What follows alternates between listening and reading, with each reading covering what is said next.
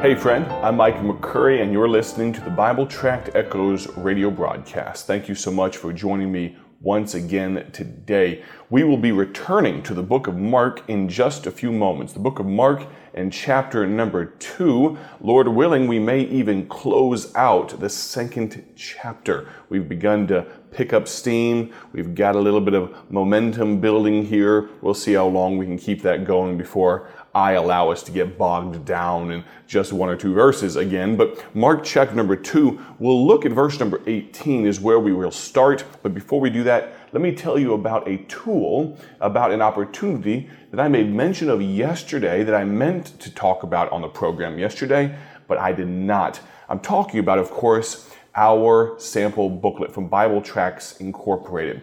Bible Tracts Incorporated has been around for over 80 years. Many of you have heard me say this before. For over 8 decades, God has used the ministry of Bible Tracts Incorporated to put gospel tracts around the world free of charge. Our founder, Paul Levine, started this ministry by the grace of God, and we're not planning on slowing down anytime soon. But it's very likely that there are many among you that are not familiar with our ministry, or you're not familiar with gospel tracts and you're kind of piquing your ears. It's piqued your interest a little bit to hear about gospel tracts being given out for free. Maybe you'd like to start using gospel tracts. Well, this sample booklet right here, it comes in a 6x9 envelope that I'm holding in my hand right now. I'm going to open it up here, and we're going to pull out a few of the things that are inside this sample packet.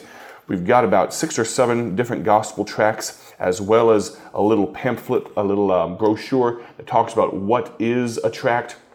And in addition to that, there is a booklet that talks all about our ministry. And if you're unfamiliar with the ministry of Bible Tracts Incorporated, we have a rich heritage, a goodly heritage. But today I want to talk about one of these gospel tracts that's inside this booklet. Let me tell you about this gospel tract right here. It's called, What About Eternal Life? What about eternal life? That's a good question. Had the opportunity just last night to spend some time over at the local church pastor's house here in Lodi, California. That's where I'm coming to you today from. I'm inside a kitchen, actually, a kitchen in a missions house in Lodi, California. That's where I'm talking to you today from. But last night, had the opportunity to spend some time with some lovely folks, some church members from the local church, but they had also invited some folks from the community. Loved it. Had a grand opportunity to share some things from the Bible, but then also give a clear presentation of the gospel. And we talked about this question, what about eternal life? This gospel tract that I have in my hand, it's a striking deep red color. I wouldn't characterize it as fire engine red, I don't think. It's kind of almost deeper than that. But on the front, it has these words, heaven and hell. And then that question, what about eternal life? And this gospel tract right here dives immediately into Scripture. One thing I love about our gospel tracts is that they're just chock full of Scripture.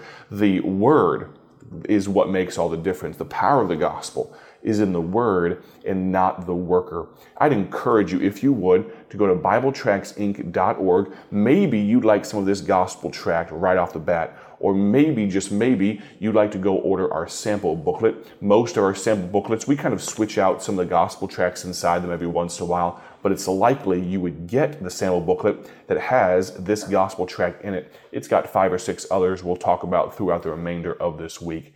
But we're in the book of Mark. Would you turn there with me? The book of Mark. Oh, if you're looking to get our gospel tracts, again, the website is BibleTractsInc.org. That's BibleTractsInc.org.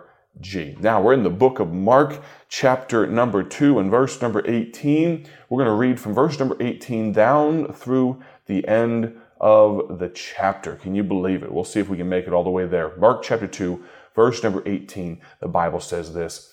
And the disciples of John and of the Pharisees used to fast. Now, realize this, these are some scribes and Pharisees that are questioning Jesus. They're bothering, they're harassing Jesus a little bit. We jump right into the middle of this thought. The disciples of John and other Pharisees used to fast, and they come and say unto him, why do the disciples of John and other Pharisees fast, but thy disciples fast not. And Jesus said unto them, Can the children of the bride chamber fast while the bridegroom is with them? As long as they have the bridegroom with them, they cannot fast.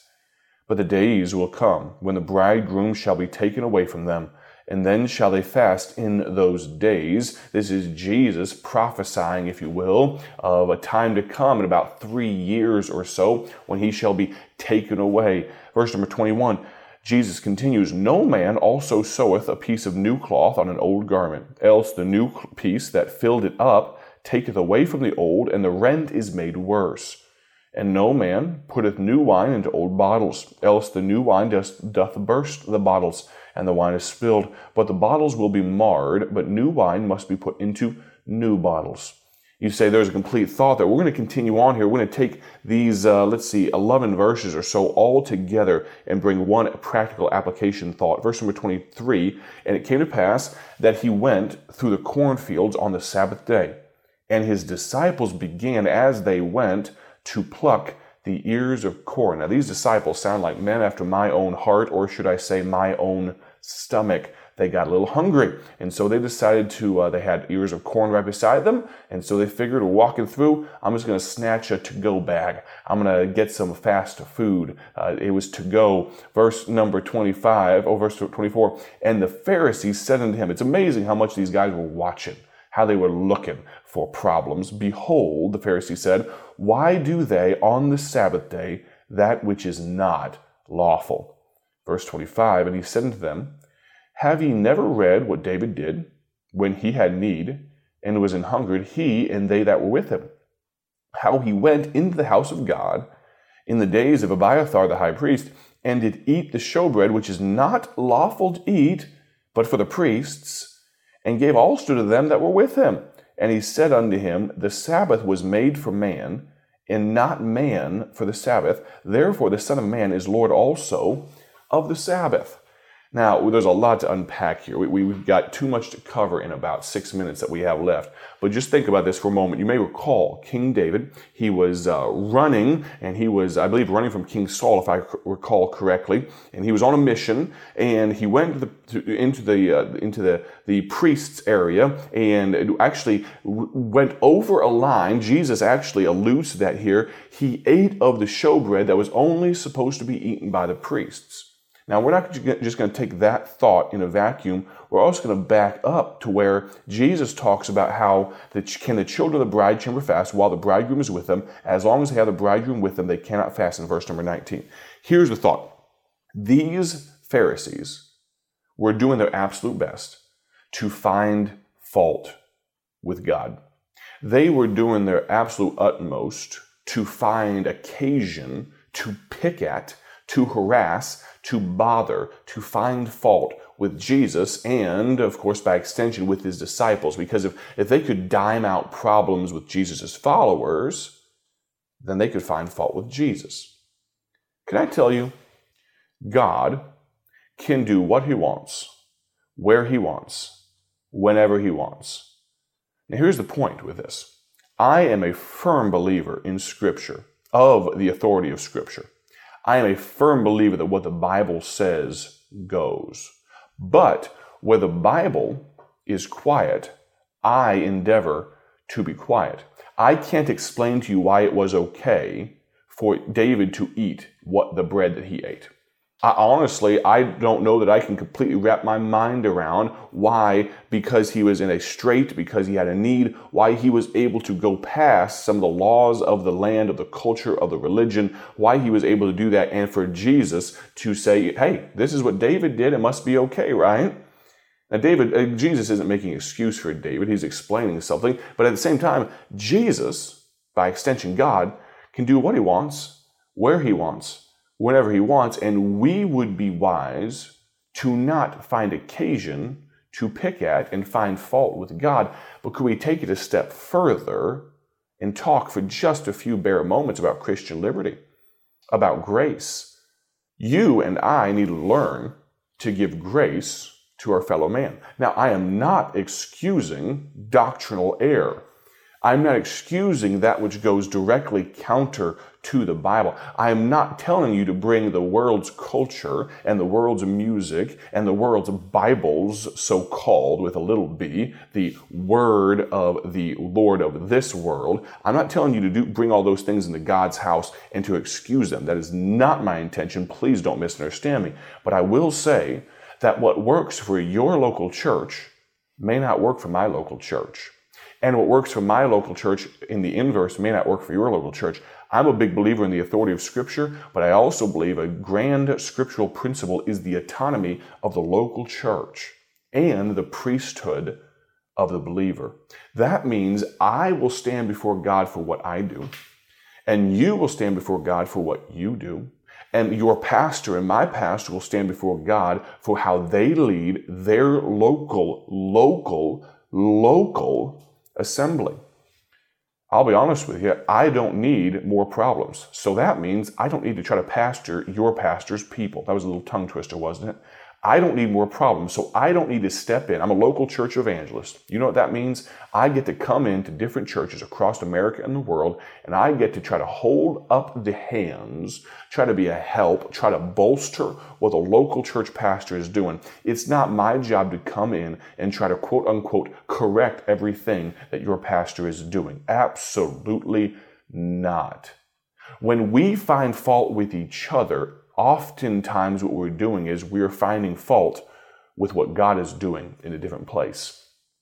Now, I am not taking one phrase and two words, judge not, out of context, out of Scripture. No, friend, that's absolutely not true. We are absolutely commanded to be very wary, to be wise as serpents, to be harmless as doves. I encourage you to be very careful of stepping into the way the Pharisees were living their lives and the way they used their tongues. God can do what He wants, where He wants, wherever He wants. There are some things that are very clearly laid out in Scripture as wrong. There are things that are very clearly laid out in Scripture as right. But where the Bible is quiet, we would be wise to think before we speak. Why did these disciples eat corn here? I don't know. They were hungry, and Jesus allowed them to. Would I have liked it when I saw it? Probably not. But who am I to argue with the God of all eternity? Let me encourage you, friend. Let's be kind to one another. Let's stop finding fault with God and God's people. My prayer is that you have a great day for His glory. Join me tomorrow as we continue in the book of Mark. God bless. Thank you for joining us today for Bible Tract Echoes, a ministry of Bible Tracts Incorporated. If you would like to receive a free sample booklet of all of our tracts, you can contact us by calling 309-828-6888. That's 309-828-6888. Our mailing address is P.O. Box 130, Dwight, Illinois 60420. A faster way to contact us is to go to our website at BibleTractsInc.org. That's BibleTractsInc.org. There you will find more information about our ministry and details on how you can support Bible Tracts Incorporated. Thanks for listening, and may the Lord richly bless you as you serve Him.